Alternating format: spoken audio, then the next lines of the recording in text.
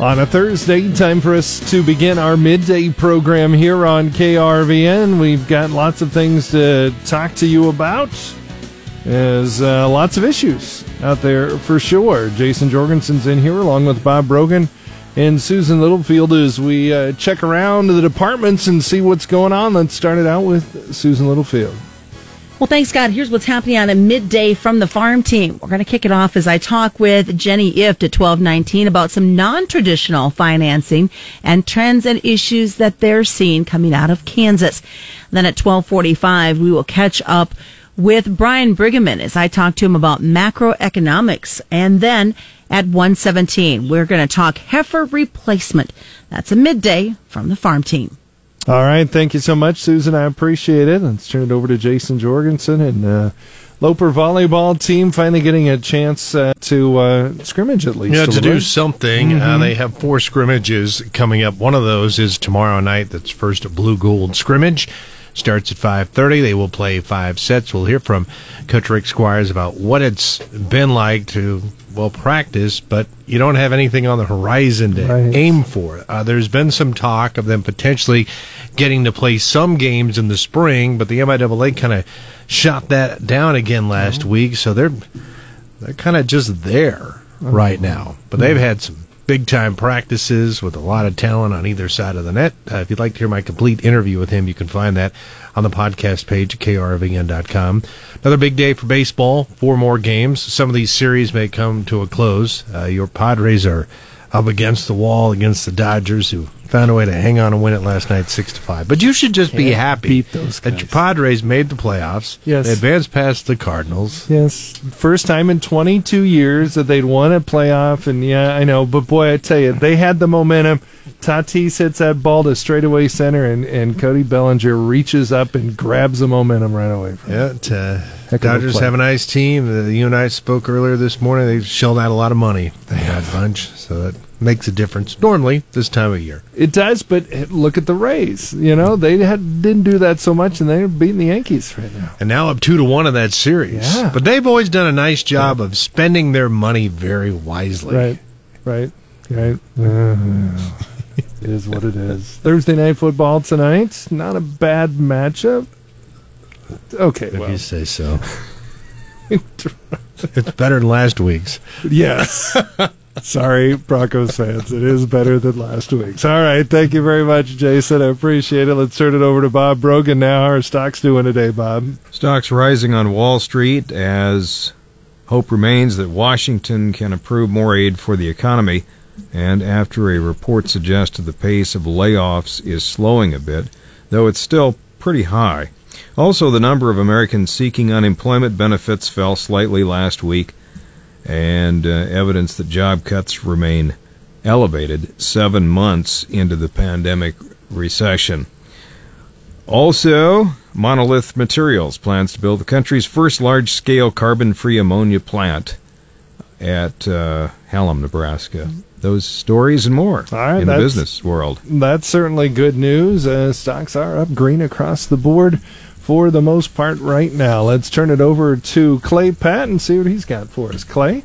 Well, thank you, Scott. And right now we have a mixed grain market on our hands. To dive into that deeper, we go to Mike Zuzula with Global Commodity Analytics. And Mike, yesterday we were talking about it was kind of important to see wheat being the leader to the top side, but now we go 24 hours and wheat's the leader to the downside. Is this some signaling ahead of the report, or is this just some light profit taking and traders trying to reduce that overall risk exposure? Yeah, I mean, I think it could be meaningful from a technical standpoint and from a standpoint of the funds and their length. With record open interest now being posted or expected in some categories for the soybeans, Clay, we can probably assume that we're now up to 2012 levels as far as net long positions by managed money here at this stage of the game. And so I think wheat is our leader, has been our leader. It's the one that made the 5-year highs first. And so today's weekly export sales up about 27% versus the 4-week average, but really only about 19.5 million bushels, with zero being purchased,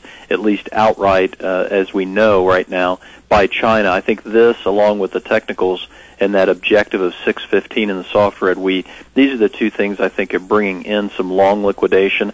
I wouldn't doubt that it is some speculative or hedge fund money that's pulling the plug here because of the USDA report. And what kind of a surprise can USDA give us when the grain stocks was such a surprise, and we've got rain in Europe starting to come as well?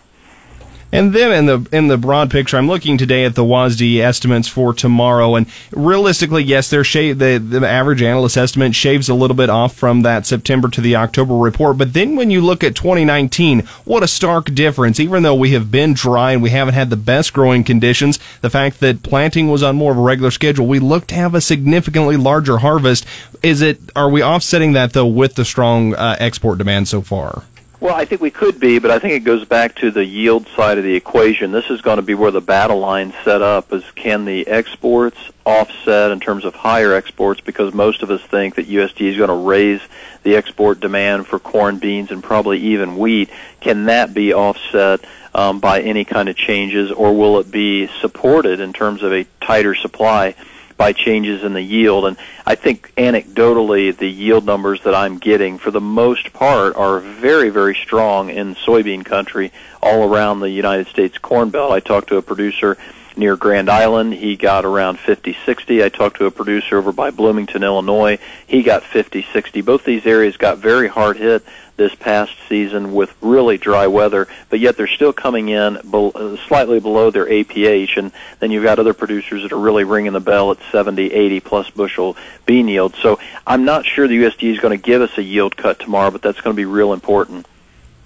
Now to the livestock and lean hogs. They are really moving. And finally, we have December wanting to catch up to October just a little bit here today, narrowing that spread to nearly $10. And then we see the export sales this morning, 60,000 metric tons, a marketing year high, and China right there in the lead. Although, should we be concerned they canceled 1,200 of that? Well, maybe so. I mean, I think right now you don't have to worry about it, because that number, that 60,200 metric ton number, with China being the number one buyer, was 52% above the 4-week average. That's saying something given the strength that we've had in the export sales for the pork. Beef also coming in 14% above the 4-week average, with South Korea the number one purchaser. So some of those trade agreements that we put into place, they're starting to pay off when it comes to the meat. So we got good numbers on the demand side. We had a decent fed cattle exchange yesterday, and so the fat cattle feel pretty good. Hogs feel very good, and that leaves the feeders technically kind of in limbo. So watch the fat cattle in terms of being able to get follow-through here. Otherwise, feeders may start to pull down on them again, I think. Again, we're talking with Mike Zuzolo, Global Commodity Analytics. Learn more at globalcomsresearch.com. To remember, trading futures and options involve risk of loss and may not be suitable for all investors.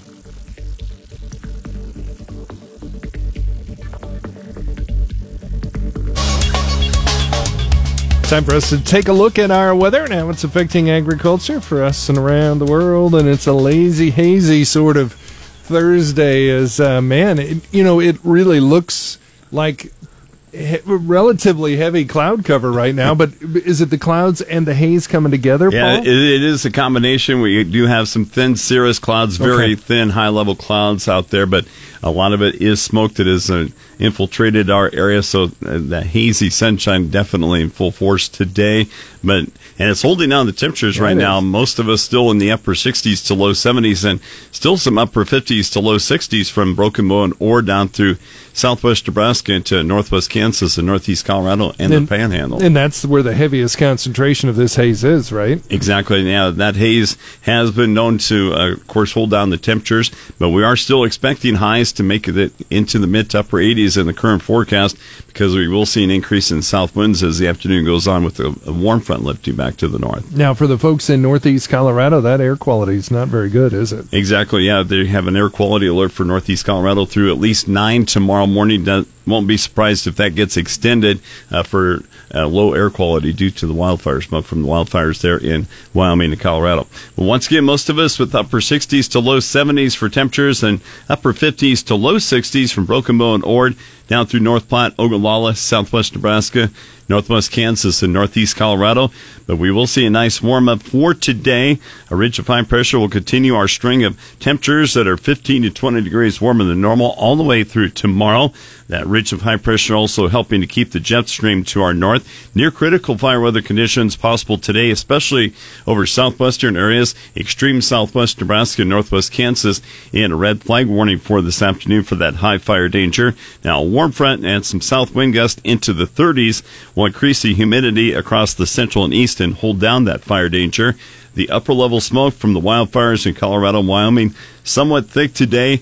Of course, it's going to appear fairly cloudy, especially when that smoke combines with the thin clouds, and then when the sun is at a lower angle later today, like we saw last night at sunset, and then, of course, once again, probably tomorrow morning at sunrise. A cold front by tomorrow night will cool our temperatures slightly to just 10 degrees above average for the weekend, so still a nice weekend expected and cooperative for the harvest effort. Another cold front will bring a small chance of some rain and thunderstorms by Sunday night.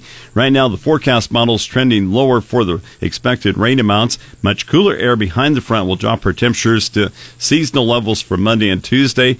Northwest wind gusts to 30 are currently expected for Monday morning. Another warming trend will increase our temperatures to slightly above normal by the middle part of next week. In the current long-term forecast, seasonal or near normal temperatures are mostly likely for Nebraska and Kansas Tuesday through October 21st, but some warmer air does look to be getting closer from the west, and I have seen some long-term forecasts that indicate we may not even see a freeze this month, and maybe not even a freeze until November 7th in central Nebraska. Oh, my goodness. So, you know, it's a long way out, but you never know. Mostly dry weather is very likely, with below normal rainfall expected for Tuesday through the 21st for Nebraska, Kansas, and the central U.S. In the latest regional drought monitor, only 2% of Nebraska remains drought-free from Lincoln to Hebron. That's the only part of the state that's drought-free right now. Most of Nebraska abnormally dry to a moderate drought. Along and south of I-80 from Hastings to Ogallala and areas north of Wahoo to Plattsmouth in the east are in severe drought. A large part of the Nebraska Panhandle and Cumming County in the east are at level 3 extreme drought. Now, Kansas dropped a percentage point to 22% drought-free. Much of Kansas abnormally dry to a moderate drought. Severe to extreme drought continues along the Kansas-Colorado border from Wallace County to the southwest corner. Now, if you think Nebraska and Kansas are dry right now, get this, 59% of Colorado is at level 3 to level 4 extreme to exceptional drought. So most of Colorado right now in extreme to exceptional drought. In the markets, key weather factors include dryness and drought concerns, along with fears of hurricane damage in the Midwest and Plains. Dry weather through the end of the week will continue to favor row crop harvest. Rainfall for the next 2 weeks will be limited, and drought is increasing in the western Midwest, with northwest Iowa now in extreme drought. For the southern plains, soil moisture for wheat and pastures is declining, and currently only the southeast part of the southern plains is drought-free. Drought also building in the northern plains just over a year after record wet conditions. Hurricane Delta's landfall expected tomorrow afternoon or evening with 150-mile-per-hour wind gusts. Delta not expected to become as strong as Laura from 6 weeks ago, but Delta will hit many of the same areas Laura hit, where recovery continues. Heavy rain from Delta will disrupt the harvest and threaten to cause significant damage to cotton. The cotton nearly all harvest ready and very vulnerable to rain and wind damage. You know, I think I saw somewhere that the average first day of freeze in Nebraska is usually that first week of October, right? I mean, it's kind of in that area. Yeah, about a 30. Yeah, when we hit a 32 degree morning, and then then the hard freeze later on in the month. Yes, but it's just you're talking November before a freeze. Yeah, it's a potential. Yeah, because I took a look at one of them yesterday, and they kind of dated out, and looks like November 7th is the first time we may even hit just 32 for an overnight low. Oh my goodness. That is just what a year. Yeah. What a year. It's serving something. Well, thank you, Paul. I appreciate it. Where do you go to check in on your weather? Weather tab, krvn.com.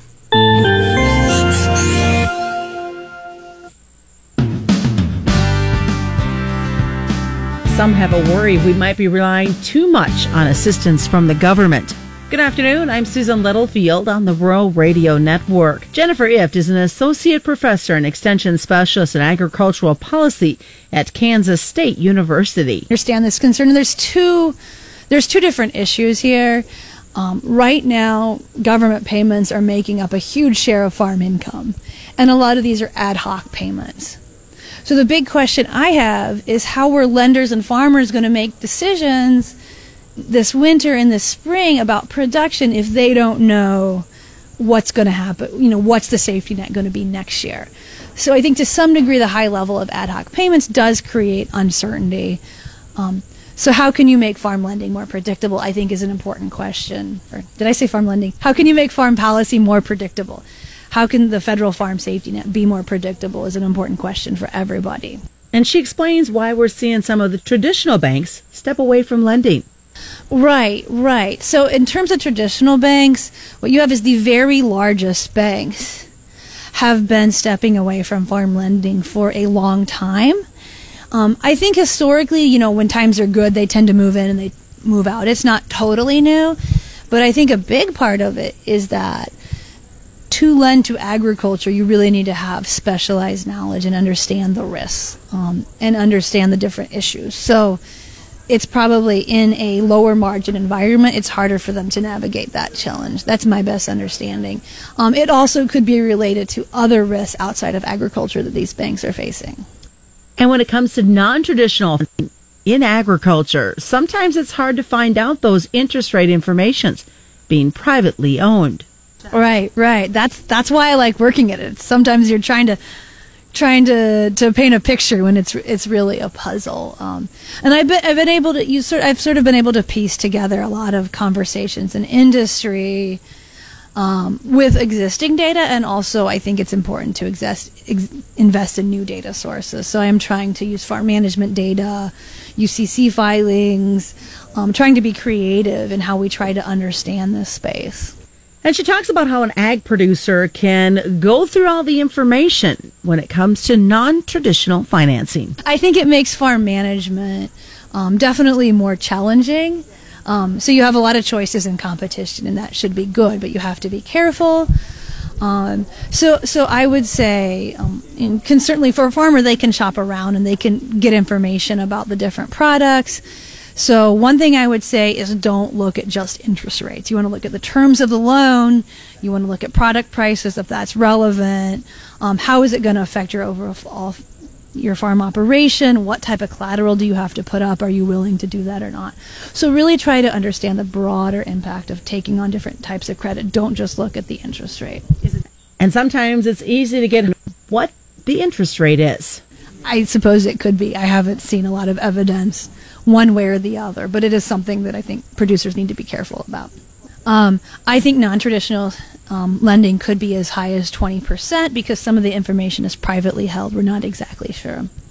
And you might think non-traditional is risky, but not necessarily. I think it depends on the type of product that's offered, what type of collateral you have to put up, what position the farm is in. Because I'm defining non-traditional so broadly, it doesn't really depend necessarily on the lender. It depends on the position the farm is in. Jennifer Ift from Kansas State University. I'm Susan Littlefield, the Rural Radio Network. It is time for Midday Sports. Jason Jorgensen stepping in. Well, we're talking volleyball, something we haven't really discussed a whole lot this fall. No, because the Lopers haven't had any games to play. They're going to try to play 4 blue-gold scrimmages. The first one is tomorrow night starting at 5:30. While they haven't been able to have any games, head coach Rick Squires says there have been some spirited practices. When you don't get a chance to play opponents, some of that just kind of manifests itself in the practice gym. And so we've had some really spirited practices, and there's good players on both sides of the net in practice in every position. My complete interview with Coach Squires can be found on the podcast page at krvn.com. Now, there's no admission charge tomorrow night if fans bring a canned food item or if you can show that you've downloaded UNK's new fan app. The food items will be donated to the Big Blue Loper Pantry. There will also be social distancing at the sports center. So keep that in mind. Masks will be required per UNK campus policy. Format now is for 2 teams to play 5 sets, estimated end time around 7:30. So they're just trying to make the best of a bad situation, and Coach Squires put together a couple pretty decent teams there. I would say. Now, when will they play regular season games? They don't know. That? Okay. That's in limbo. They're in purgatory right now because they've heard a lot of things. There's quite a few schools in the MIAA that do not want to play at all. There's the top third that would like to play. So now, if they were to play, or are you thinking the spring? Spring, maybe. It might be a type of thing in which they can do what the football squad did and go out and find their own games. Okay, that's what they're hoping. But and I'm sure they would if they're able to do that. If they can, they want to play. In fact, when I talked to Coach Squires this week, he said we'd play a JUCO team. Just want to play. They just want to play somebody else. Understandable. This is kind of a cool deal. The Storm produced 6 NHL draft picks yesterday in the NHL draft, tying a team record for the most players with ties to the organization being drafted in a single day. It just continues to show you the type of hockey talent that rolls through Kearney and the USHL. Big day for baseball in a little bit. Miami against Atlanta. Atlanta with a chance to finish off the Marlins. You know, it's easy to win postseason baseball games if you don't let the other team score. And that's been the Braves pitching staff here in the postseason. Now, it's not like they're scoring a lot either. But again, winning 1-0, 2-0 doesn't matter. And they've been solid so far. We'll see how far that takes them. Oakland at Houston later on. Then tonight, you have the Yankees who are suddenly down 2-1 to Tampa Bay. And Scott Foster's San Diego Padres probably walking the plank tonight against the Dodgers a little after 8. But let's be honest. We all knew what the Dodgers were, and they're expected to get to the World Series. But valiant effort so far by San Diego. The Dodgers should get to the World Series, but there's been other years in which they should have gotten to the World Series, and that didn't happen. Also, the Titans have another positive coronavirus testing, raising the outbreak number to 23. Their facility remains closed, and the team remains prohibited from any in-person activities. Also, the Patriots are not practicing today for a second straight day. There's been some thought there, especially with the Titans. They're like, hey, let's just have it and get it over with so we don't have to deal with it later on, but still, tough time for them. Patriots-Broncos game in question from what I'm hearing. So if they do play it, may not be Sunday, possibly Monday or whatever, Tuesday, who knows. If you're the Broncos, this might be a decent time to get the Patriots. Sure, of course. You could win back-to-back games. Is there an asterisk if it's... No. They need the W any way they can get it, so... All right, that's sports. For more, find it anytime at krvn.com. Thank you very much.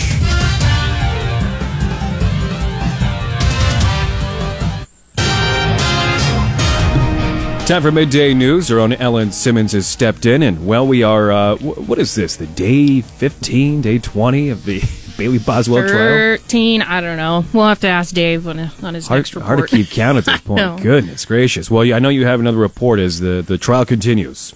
So a woman who had a relationship with Bailey Boswell and Aubrey Trail was on the witness stand this morning in the murder trial of Boswell being held in Lexington. KRVN's Dave Schroeder reports. In 2017, and shortly after her high school graduation, Anastasia Golyakova, a Russian immigrant, met a woman on Tinder who identified herself as Jenna. Jenna was actually Bailey Boswell. Golyakova said she was paid a $200 a week allowance during the relationship. She also sold stolen antique items on eBay and at an antique mall in Lincoln. At the time, she was not aware of talk of her being murdered by another woman with Boswell and Trail. She said she never met or knew Sydney Loof, the woman Boswell is accused of murdering in the trial.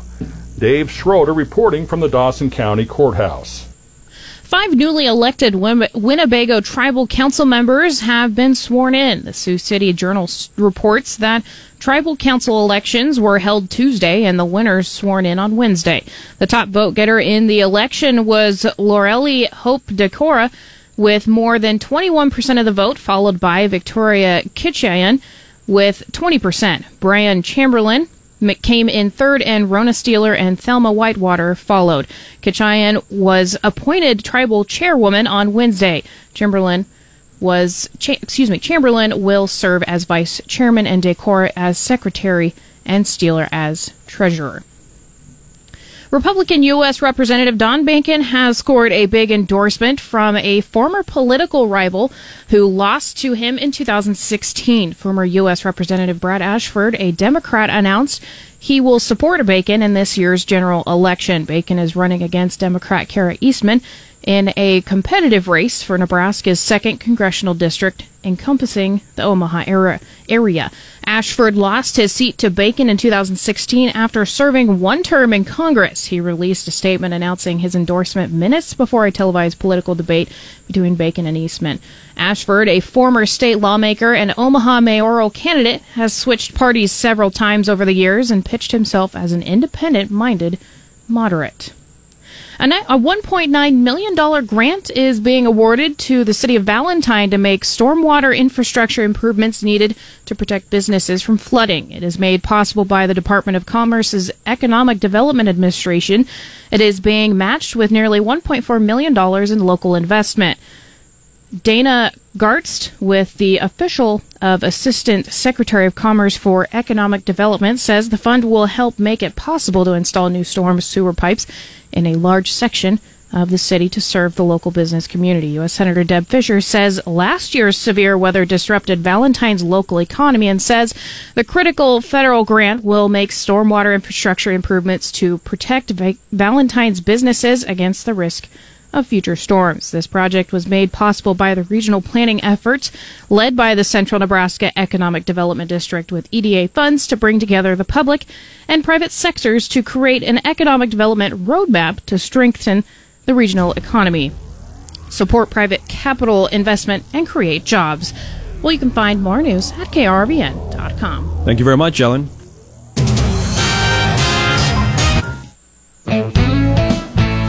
Looking at the effects COVID has had on macroeconomics. Good afternoon. I'm Susan Littlefield on the Rural Radio Network. Brian Brigman is the Associate Professor of Agricultural Economics at Kansas State University and Director of the Arthur Caper Cooperative Center. So right now the U.S. economy is in a recession, which that means we've had 2 consecutive quarters of a decline in gross domestic product or GDP growth. And that's where we're at. So the question has really turned to how are we going to recover? Well, this recession is very different than in the past because it was a pandemic-induced recession. We shut down. We employed social distancing measures. The economy came to a screeching halt, basically.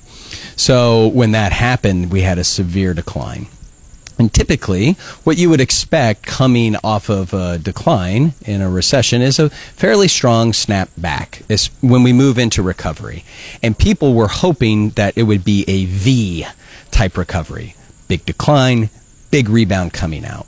Well, there's a lot of uncertainty because of what caused the recession, which is COVID-19, the pandemic, and shutting down, that consumer confidence was eroded. We still have a lot of those social distancing measures in place. So the question for many economists as you begin to forecast out is, it's likely not going to be a V recovery, but what might it look like? And that's the swoosh. So as consumer confidence builds, we begin to go back to business as usual. Well, we're not there yet. I know people are starting to get more confident. So what will create that confidence? Well, the vaccine would do that. If we had the vaccine, that would build up consumer confidence and then could lead us back to those pre-GDP levels before we went in. So that's the idea of the swoosh and the importance that a lot of economists are placing on the vaccine. And he describes to us some of the biggest hurdles, both ag and non-ag, because of the pandemic. Well, some of the biggest hurdles is just this is a completely new territory. There's so much uncertainty, and uncertainty that we've never seen before. For example, I'm going to go to the grocery store, and what am I going to see that is available? Toilet paper's gone. Maybe particular meat products that are very popular that I'm used to purchasing, they're not available. That's a significant hurdle. And switching we are a nation that likes to go out to eat, eating more at home. So the food supply chain, right? How do we work through that? Well, I think by and large, it's held up quite well. right? So that connection of agriculture to that non-ag space, I think is showing to be pretty resilient. Does it have some, hiccups in some places where we could be more efficient? Sure, of course. Every system could be that. And we're learning through it. But we never went and saw a point where there was absolutely nothing within a grocery store. You may not get the exact products that you want, but they are coming back online. So we're beginning to, get over that big hurdle. So then CFAP2 and other programs going to cause some long-term hurdles. So I saw John Newton, who is the economist for National Farm Bureau. He had a slide and it talked about the stimulus bubble that is being created. So all the programs that you just named, CFAP, Paycheck Protection Program, all these ad hoc programs that have, really pushed up net farm incomes for farmers. What is the effect of it? What might it do? In our Ag Lenders Conference, I asked that very question for some of the lenders that were in the room, and the response that I heard from them, if true, is what should be happening. We need to build up our liquidity in order to get through this uncertain environment. We need to make sure that we're not setting business plans in place that these programs always have to be there to support, whether that's expanding the operation in particular ways. No, the signal now is build up that liquidity to see where we're going, because there will be opportunities in the future to take advantage of. He talks about not building a business plan that assumes government payments will be there. Right. And that was just, kind of to my point. History has shown us. I do a lot of work with cooperatives, do a lot of work with farmer co-ops. In pre-1980s, there was government programs in place that basically use cooperatives as the U.S. government's grain storage facilities. And they were subsidizing cooperatives and farmers to store the grain. Well, when that program went away in the mid-1980s, what you saw was all those co-ops who had built business plans off of those subsidies. Guess what happened to them? They went bankrupt, or they merged. They were no longer in existence. So there's plenty of history showing that these ad hoc programs are great and can get you through a tough time right now, but you need to build up that liquidity, be very mindful of how you spend it. I think with interest rates as low as they are, refinancing can make sense, certainly on the non-ag, so personal, looking at home mortgage rates are exceptionally low. There's opportunities there. You look at, for farms, being able to refinance on fixed loans. That's Brian Brigham with Kansas State University. I'm Susan Littlefield from Grow Radio Network.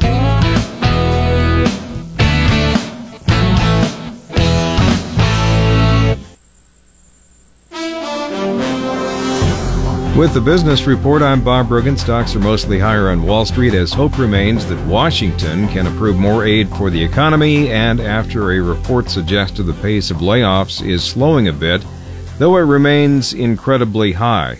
The S&P 500 was 0.4% higher in midday trading. It's tacking more gains onto Wednesday's rise after President Donald Trump apparently backtracked on his decision to halt talks on more aid for the economy. He said this morning that very productive talks have begun. The number of Americans seeking unemployment benefits dipped last week to a still high 840,000, evidence that layoffs remain elevated 7 months into the pandemic recession. Yet economists say they are increasingly dubious about the unemployment claims figures, even though there is little doubt that hiring has slowed and employers have continued to lay off workers.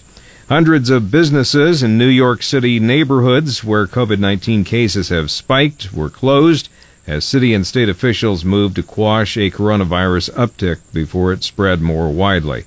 All non-essential businesses in areas designated red zones by Governor Andrew Cuomo were shuttered today, and houses of worship were ordered to operate with no more than 10 people inside. Monolith Materials announced it plans to produce approximately 275,000 metric tons per year of carbon-free anhydrous ammonia in the United States. Monolith Materials uses renewable electricity as part of a process to convert natural gas to carbon black and hydrogen. Nebraska Governor Pete Ricketts says Monolith's Materials new plant in Hallam will grow Nebraska by creating great-paying jobs. He says the fertilizer it produces will also help the state's farmers. Monolith expects construction on the new facility to begin in 2021. For the Rural Radio Network, I'm Bob Brogan. It's fall, which means that we're about to fall in line and deliver lunch to hungry grain truck drivers in central Nebraska. Keep an eye out for us. We'll be driving a Pony Express Chevrolet pickup with the best barbecue and beef around from Skeeter Barnes and an ice-cold bottle of water. Get ready for a full belly and to fall in line with KRVN, The River, Cami, and Skeeter Barnes, the best steaks and barbecue south of I-80 in Kearney. Pony Express Chevrolet, Gothenburg, and Pony Express Ford in Minden, and Downey Drilling in Lexington, Kearney, and Garden City, Kansas. With fall weaning underway, today we're talking replacement heifers. Good afternoon, I'm Susan Littlefield on the Rural Radio Network. Cow-calf producers may be thinking about holding back female calves as possible replacements. When considering the genetics of a potential replacement, eventual mature size needs to be prioritized.